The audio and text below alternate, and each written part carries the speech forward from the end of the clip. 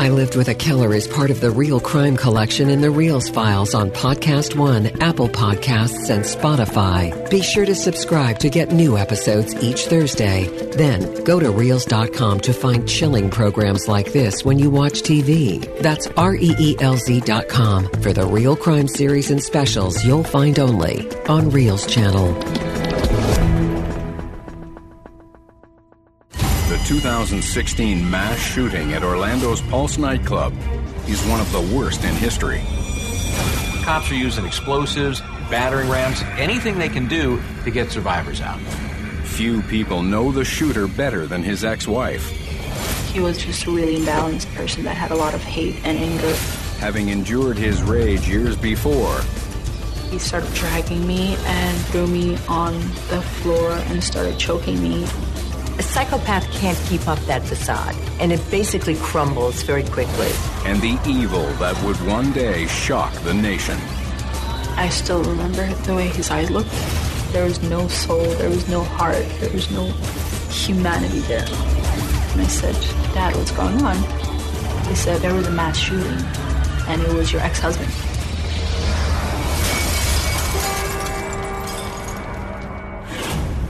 Omar Mateen's short life is strewn with failure and conflict, ultimately leading him to commit a horrific mass murder carried out in the name of ISIS that shocks the entire world.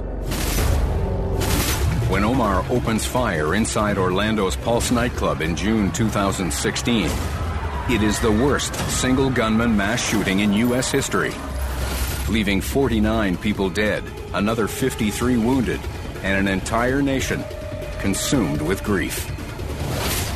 Omar Mateen goes down in history as a monster. But only a few short years earlier, in 2009, he seems like a fun, charming young man when he meets Satora Yousefi, the woman who would become his wife. Omar and I met online. He looked very sweet, very charming, just like a normal guy. He messaged me. He said, hey, how are you? You look cute. And we just started talking. First, we were talking online for a few weeks through messages, and then we exchanged numbers and we started conversating on the phone. Like Satora, Omar is from a traditional religious family. About 2-3 months after we met online, we met in person. It was really my first real relationship, and it was an exciting time. We both knew we were from the same religion and from a similar culture. We knew that it could possibly lead to marriage. After only 6 months of dating, Omar proposes. We both knew that we were looking for marriage, and we liked each other the way that we were at that time, and he asked me if I would like to marry him, and he said he would like to marry me, and I said I would. But with the speed of their courtship, 19-year-old Satora has no clue about Omar's troubled past. Omar is born in New York in 1986. His parents, Sadiq and Shala Mateen, had fled Afghanistan following the 1979 Russian invasion and come to America to start a new life. Omar's father was from Afghanistan. He was also Pashto, which they're known to be very proud people. I guess he was also a political figure in his country. Here in the United States, he was pretty successful as a financial advisor. So he had a lot of things to be proud of. The family moves to Florida, and young Omar is expected to follow in his father's footsteps. Dr. Catherine Smerling, family therapist. Omar's childhood was not easy. His father especially had high expectations for him. That was his only son. Male children, especially in the Muslim religion, are revered. And they are looked at as the heir apparent to many generations of other men. His parents were very concerned about wealth and status that influenced just how they would bring up their children and what they would allow and what they would accept, and they had very high standards. Young Omar finds it impossible to live up to his parents' expectations, and he begins to rebel.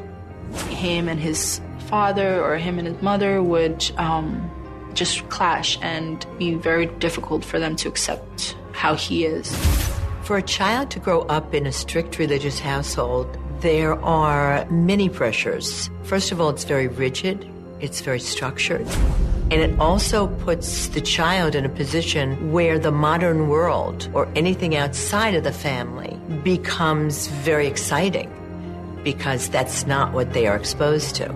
So in many ways, it may make a child have more of a propensity to rebel and to be more excited about trying new things and kind of escaping the rigidity of the household. The dynamics between Omar and his father were pretty challenging because of who he was and how he wanted his family to be.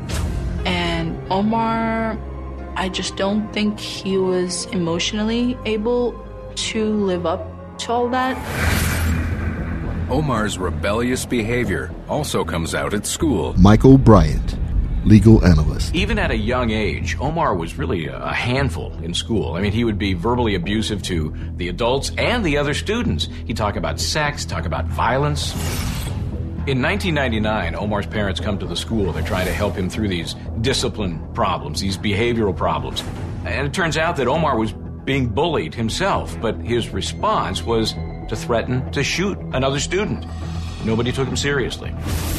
Sadiq actually blames the administrator, blames the school for his son's outburst and this behavioral issue. He says the kids are picking on Omar, and that's what's precipitating this behavior.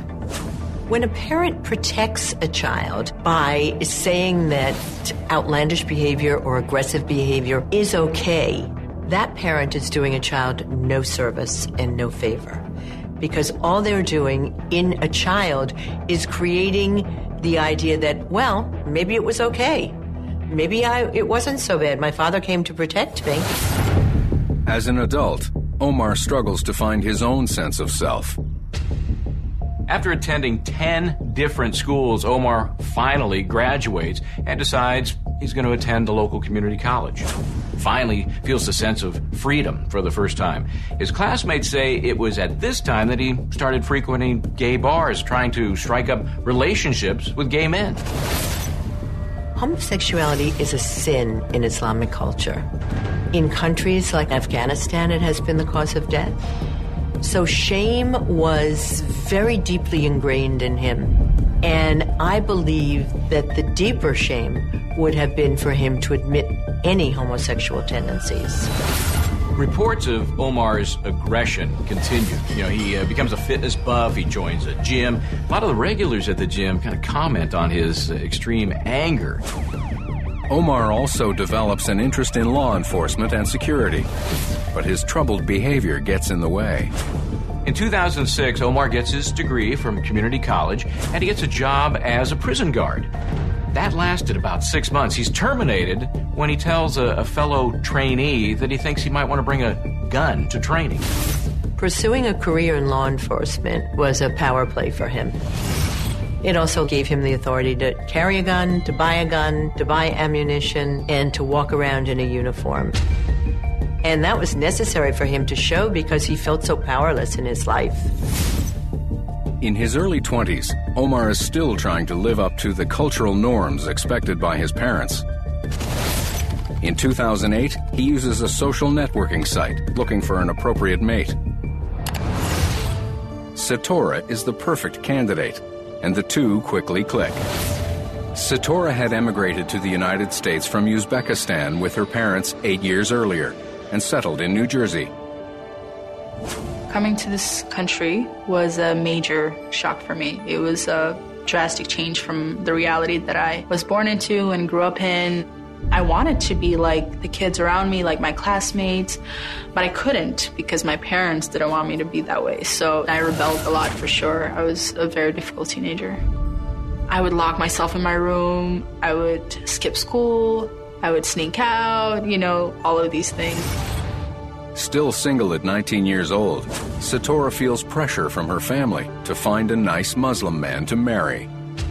So in my culture, we are supposed to be married around the age of 19, 20. If you can marry at 17 or 18, that's even better. I believe it's starting to change now, but when I was growing up, at least my family was still making comments, and that I felt that pressure from everybody. My parents actually already had open doors to some suitors, but I had this very rebellious side to me. I felt like I should find that person for myself, however that may be. So that's when Omar came in. Right from the start, Omar makes a good impression.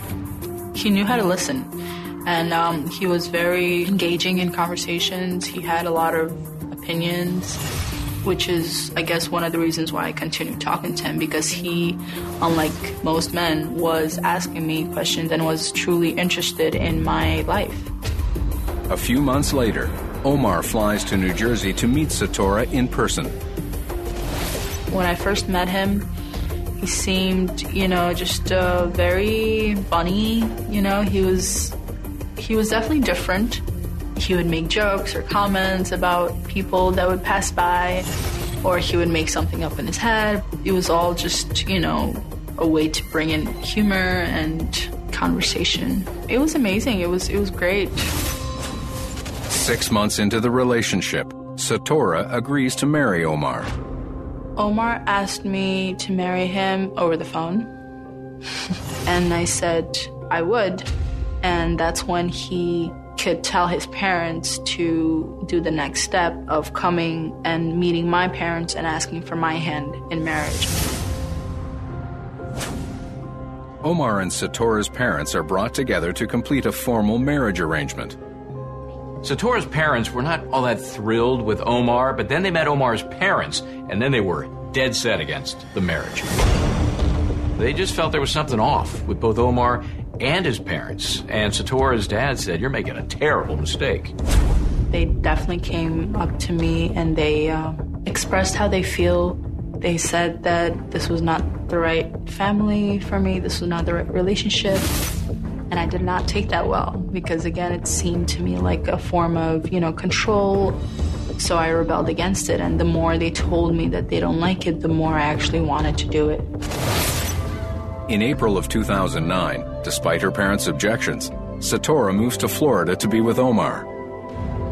One morning, my parents woke up and I wasn't there. I had left and eloped to be with Omar. It's hard growing up in a family that is trying so hard to keep the culture that they keep you sheltered. I felt like freedom. I felt like I can breathe.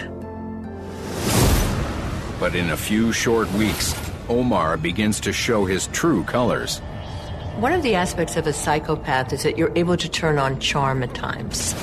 And I'm sure that Omar was able to turn on the charm, but a psychopath can't keep up that veneer and can't keep up that facade. And it basically crumbles very quickly. The Omar Mateen that would one day commit mass murder is there, just below the surface. It was about 2 weeks before I started really maybe regretting it a little bit.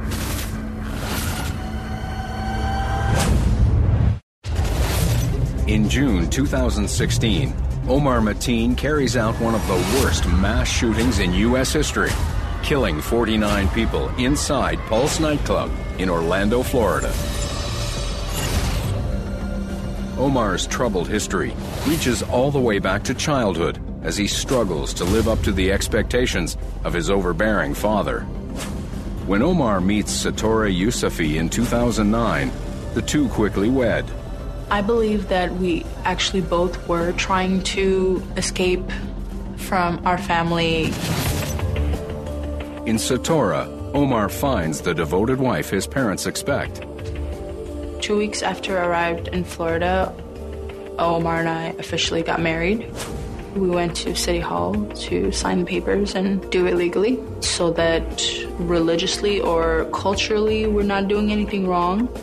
It was a happy day for me because I thought I was with the good person. I thought I was with the right person. But it doesn't take long for Satora to realize she's made a mistake.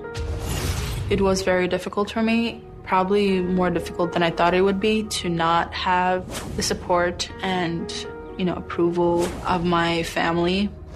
I guess more so because Omar's family wasn't as welcoming and as supportive as I hoped they would be. So I really started feeling alone. Still dreaming of becoming a police officer, Omar gets a job at a security company as an armed security guard. Soon, Satora begins to notice Omar's controlling behavior. I found a job as a daycare teacher, and I started working, but I would give my checks to Omar. That's what the deal was. That's what he wanted. He wanted to have a joint account, but I never saw that money. Omar would definitely monitor my finances and everything that I use money for.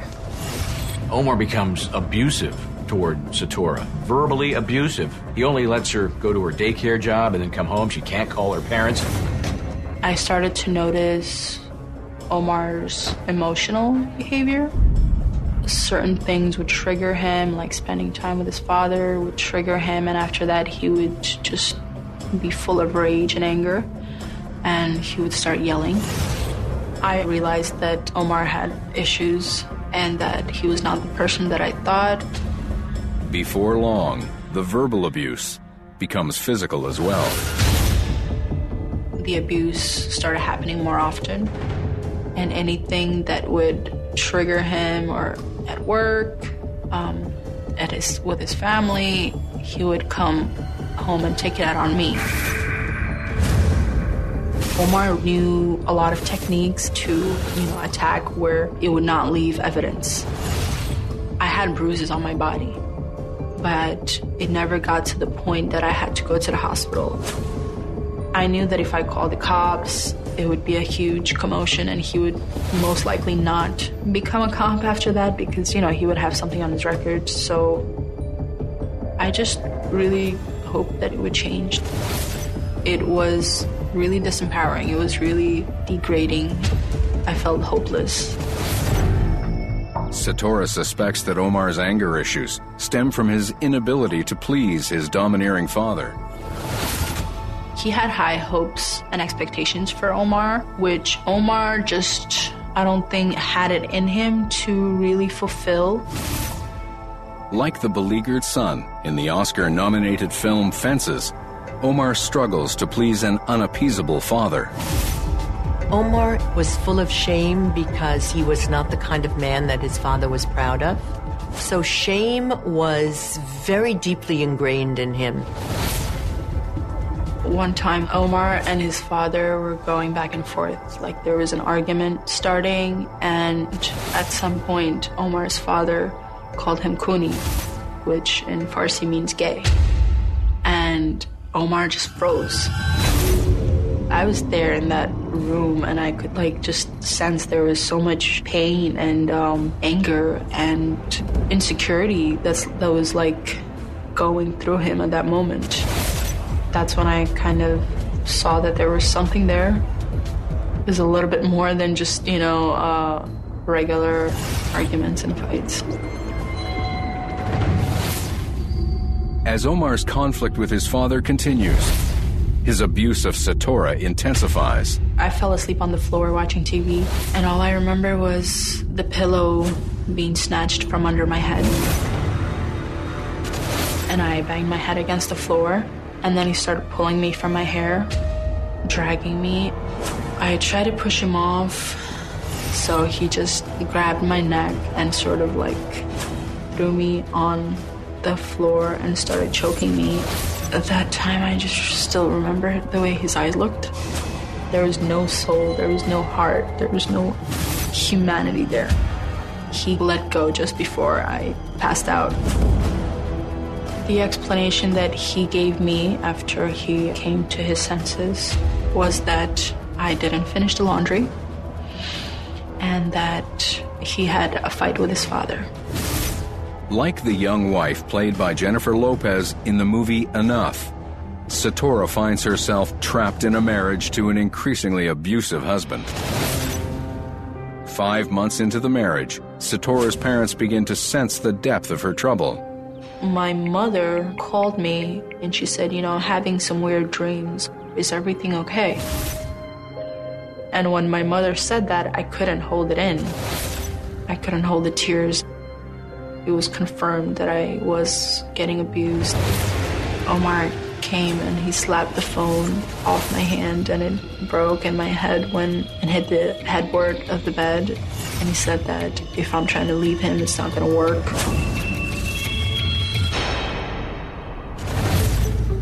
The next week, Satora's parents fly to Florida to visit their daughter.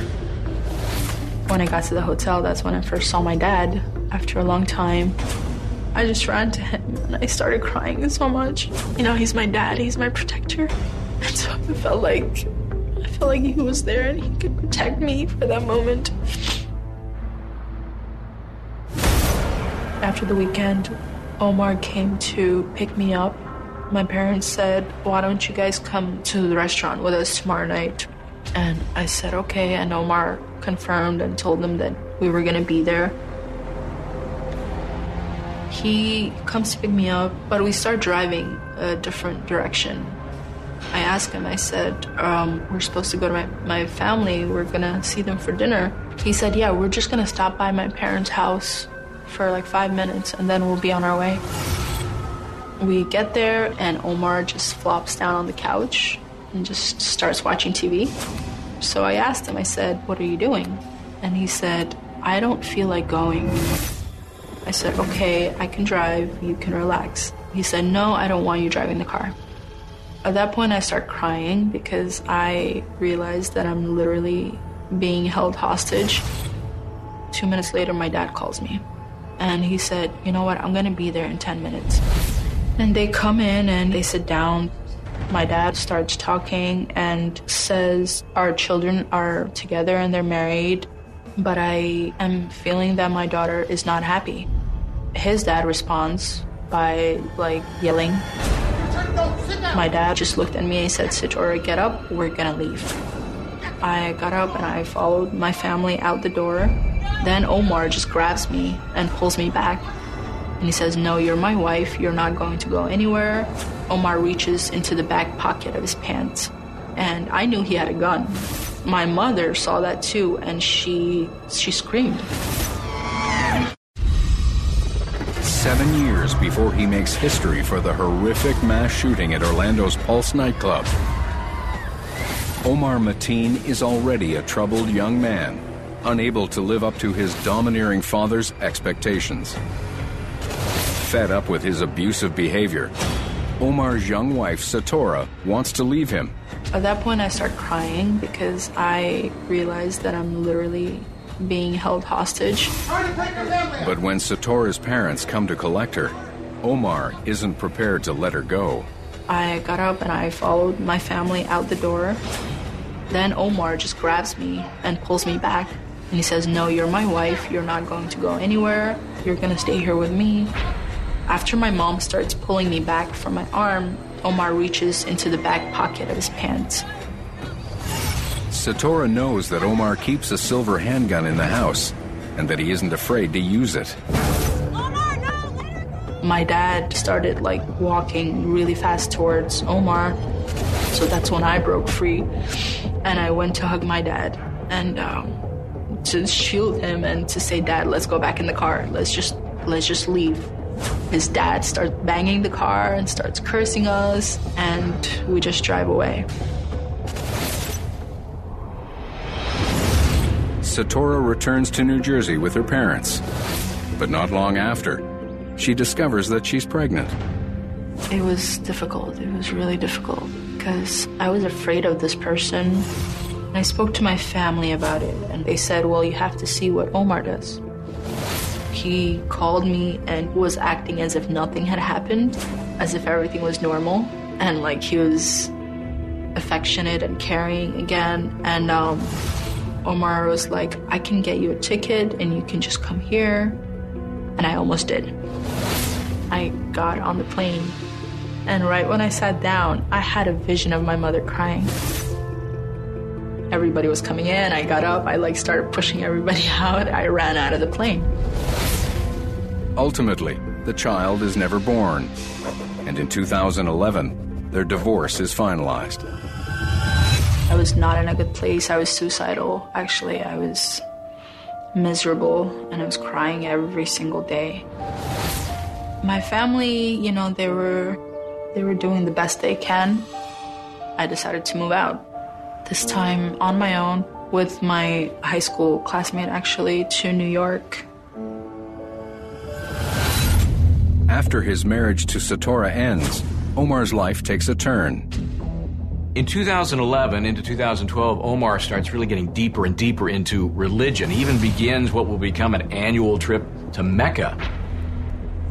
As Omar's interest in religion grows, so does his fascination with the radical elements that frequently grab news attention.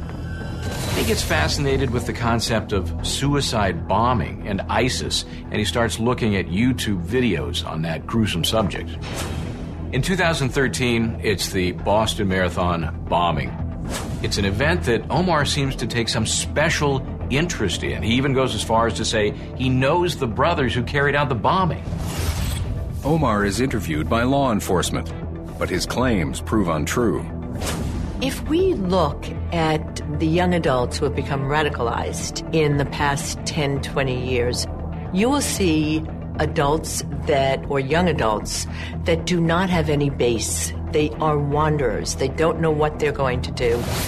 In Omar's case, he always looked for approval from his parents. And the only thing he got from his parents was deep shame. So when he was radicalized, that gave him a purpose and a reason for people to be proud of him. In 2014, the FBI again talks to Omar because he has a connection with this businessman who's been traveling to the Middle East, apparently to be a suicide bomber. But again, the FBI determines that Omar is not a threat. Despite remarrying and starting a family, Omar continues to try to reach out to Satora on social media. I would actually hear from Omar quite often. He had his friends message me and continuously ask me about things, try to connect, reconnect, and I would block all of the accounts. And Omar continuously would make different accounts with different names and would contact me, and it was like really, really bothering me.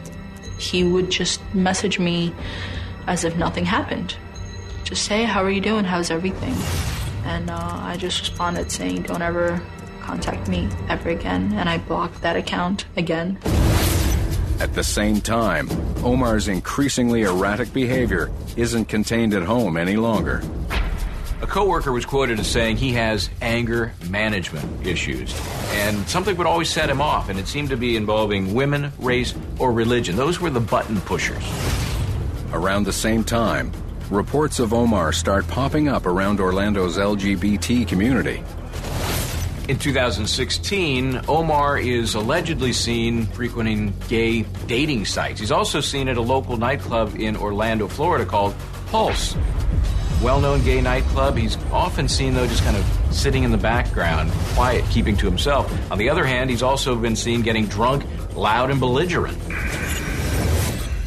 Still unable to truly be the man his father wants him to be, Omar latches on to a dangerous idea he may believe will finally make his father proud. His obsession with watching suicide bomber videos grows, and in particular, the fame the videos bring to the bombers themselves. I truly believe that somewhere behind all of this was him wanting to be famous and known. So he goes down as an Islamic superstar. And I don't think he had fear of that. I think he craved that. In the weeks leading up to the shooting, Omar is becoming increasingly obsessed with these ISIS suicide bomber videos. And he's starting to spend money like crazy, buys a couple of guns and a ton of ammunition. On June 11th, the first weekend during the Muslim holy month of Ramadan, Omar makes his move. On June 11th, Omar stops by to see his dad, Sadiq, just having a little visit.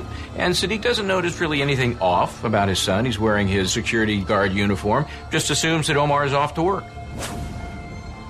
But in reality, Omar drives to downtown Orlando, where Pulse Nightclub is teeming with 320 people, all happily dancing, with no idea of the terror to come. Omar goes inside. He's having a drink. He's scoping the place out. Then he goes out and gets his guns. It's the start of one of the worst shooting sprees in U.S. history.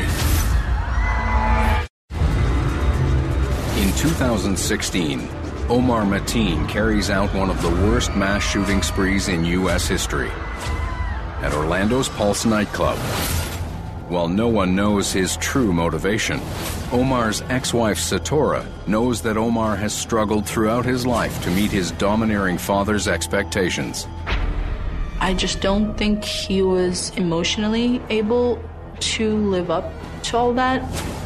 His father had already not accepted him the way that he already was, which for any child makes it harder to become what the parent wants them to be.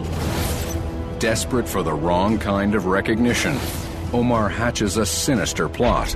I truly believe that somewhere behind all of this was him wanting to be famous and known. So he goes down as an Islamic superstar. I think he craves that. In the early hours of June 12th, Omar Mateen leaves his car and walks towards the Pulse nightclub in Orlando, Florida. He's armed with a semi-automatic assault-style rifle, a handgun, and a lot of ammunition. He gets to the door and he fires several shots. An off-duty Orlando cop is working security that night. He's in the Pulse parking lot. He hears shots fired. He looks over to the entrance and he sees Omar Mateen. They exchange shots, but the officer retreats, calls for backup.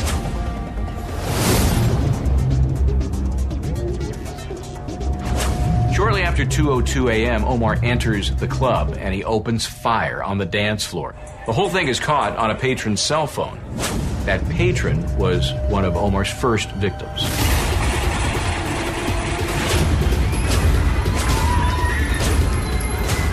Omar then moves across the dance floor toward the VIP section near the patio, shooting into the crowd. The DJ is in the middle of doing his thing when he hears gunshots. He turns down the music and he yells, "Hey, get out, there's a guy with a gun." So patrons are scrambling, trying to get out wherever they can. Some go toward the patio, others end up in the offices or the bathrooms. I can only imagine what it must have been like to be in that nightclub, not knowing exactly where the killer is, not knowing where the shots are coming from. I would say that people were just hiding and piling on top of each other, totally confused and panicked, and not knowing what to do. Moments later, fire crews and deputies arrive. They're told right away this is an active shooter situation, so they do their best to immediately get folks out of the building. They get as many as they can across the street to this kind of makeshift triage location. 6 or 7 officers break through this huge plate glass window, and immediately they can see a number of dead victims. They're doing their best they can to get the survivors out of that building. By 2:14 a.m., they find 22 survivors. They're all huddled in this one bathroom near the main dance floor, but there are hundreds of others still inside. Information is getting out on multiple fronts. The 9/11 service is flooded. Pulse has its social media page, and somebody has posted, "Everybody get out of Pulse and keep running." Someone calls in that Omar is reloading in a bathroom. People are texting, they're posting, they're doing everything they can to warn others, to get them to stay away or to get them help. Holed up in a bathroom at the back of the club, Omar reaches out to make sure his actions have the desired effect. He makes a 911 call. It lasts about 50 seconds. In that call, he pledges his allegiance to the Islamic State. He actually then searches the internet for news of the shooting. He's looking at all the social media platforms to see if he's trending. Omar then calls a local TV station, repeating his pledge for ISIS. He knew he wasn't getting out of the Pulse nightclub alive, but he wanted to die with a purpose. And by calling police and the reporters and the other media, there was a purpose. It was for ISIS. He would be revered in death unlike the way he was shamed in life. At 4 a.m., Omar texts his wife to make sure she's seen the news of the shooting. With Omar still barricaded in a bathroom, more than 2 hours after his rampage began, police tried desperately to end the standoff. Omar speaks with a crisis negotiator. He identifies himself as an Islamic soldier. The negotiator asks him, "Do you know what you've done?" And Omar says, "You know what I did."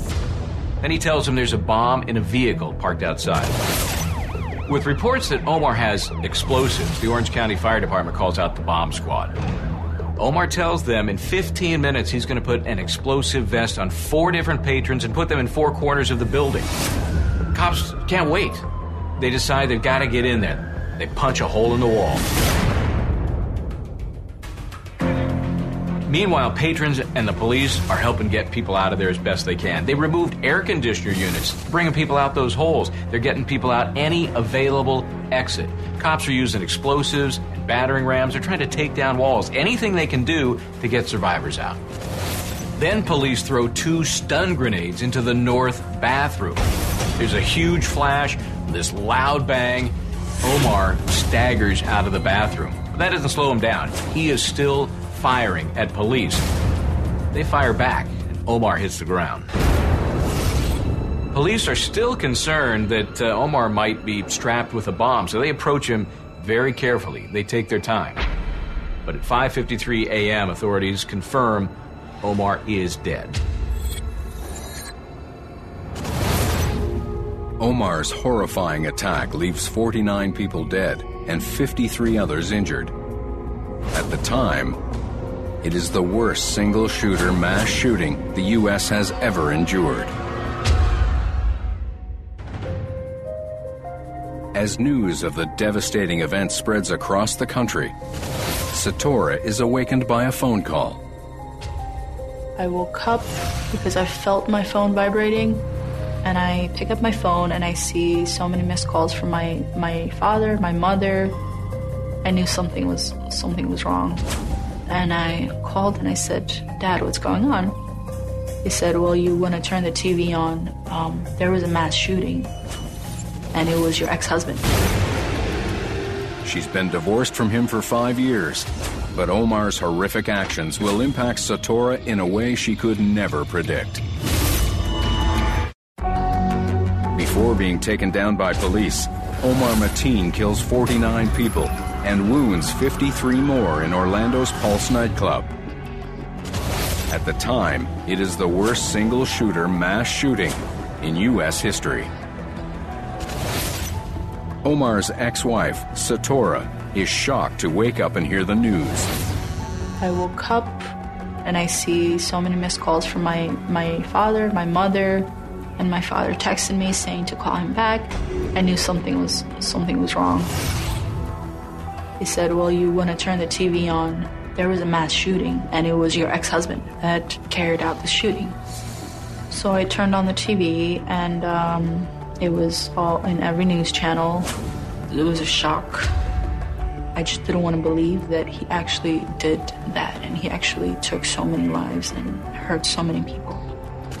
I started just having flashbacks of how he would abuse me, of like his anger and violence, and it all just fit together.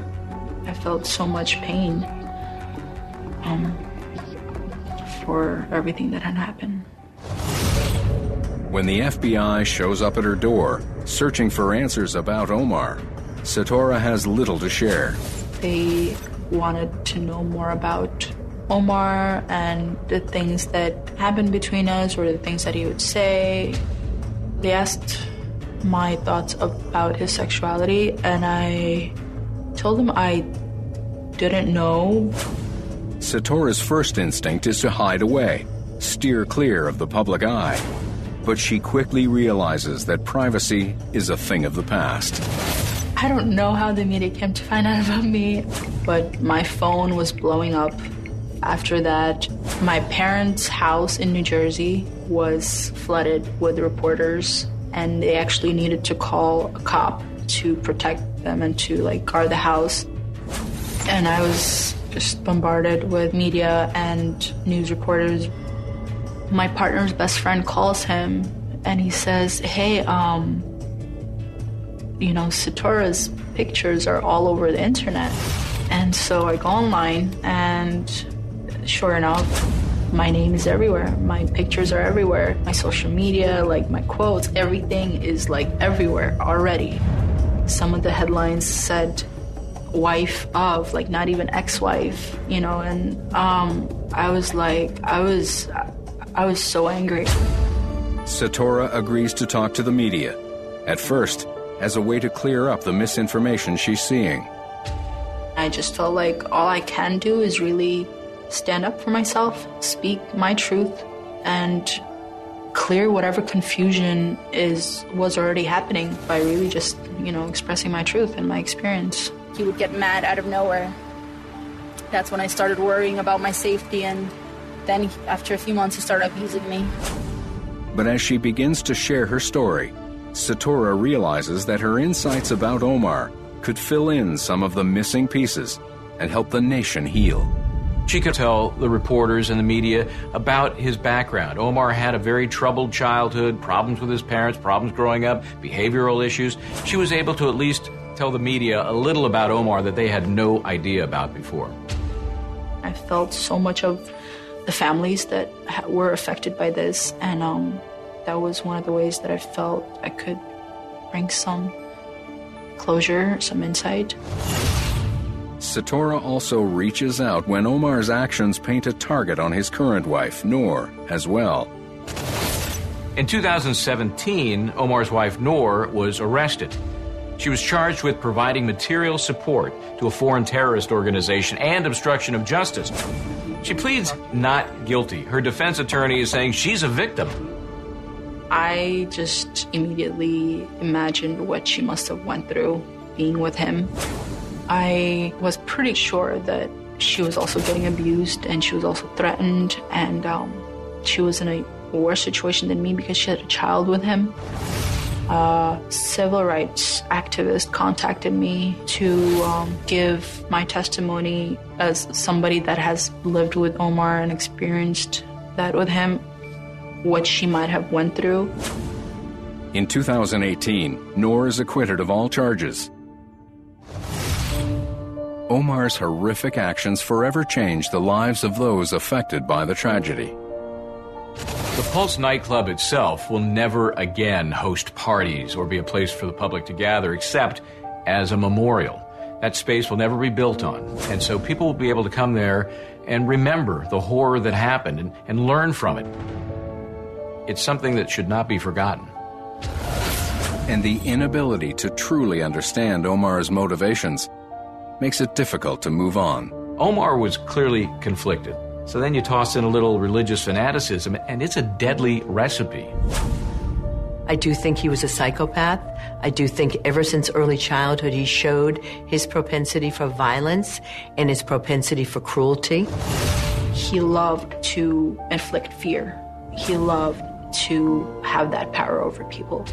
And he was just a really imbalanced person that had a lot of hate and anger and needed to release that in some way. Satora finds that by sharing her story, she is able to help other women who have gone through what she's experienced. This whole process for me was very difficult, but I feel like it was maybe the universe's way to get me to actually talk about it, express it, and heal from it.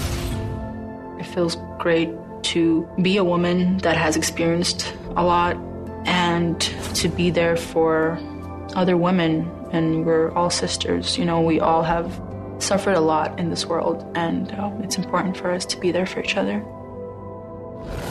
In the aftermath of the tragedy, Satora learns that the best way to heal is to continue the conversation. I feel like everybody just has to be more conscious of their relationships within, starting with themselves, how you relate to yourself, how you relate to your emotions, how you understand and how you express your emotions, how you relate to your family. Issues that are there have to be expressed, have to be resolved, have to be talked about.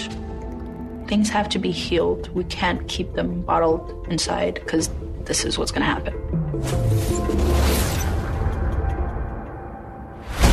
I Lived with a Killer comes from the real crime fans at Reels Channel. To find more original programs like this when you watch TV, go to Reels.com. That's REELZ.com to find us on your system. You'll also find extras from the TV version of I Lived with a Killer, including tell-all interviews with family members and crime scene photos you'll get only on Reels Channel. Did you know you can stream the I Lived with a Killer TV series, as well as Reel's companion programs, Murder Made Me Famous and Autopsy, on Roku and Fire TV? Well, you can. Just download the Reels app and subscribe. If you've got Prime Video, Reels is on Amazon channels too. I Lived with a Killer comes from the real crime fans at Reels Channel. Find Reels on your TV by going to Reels.com. That's REELZ.com.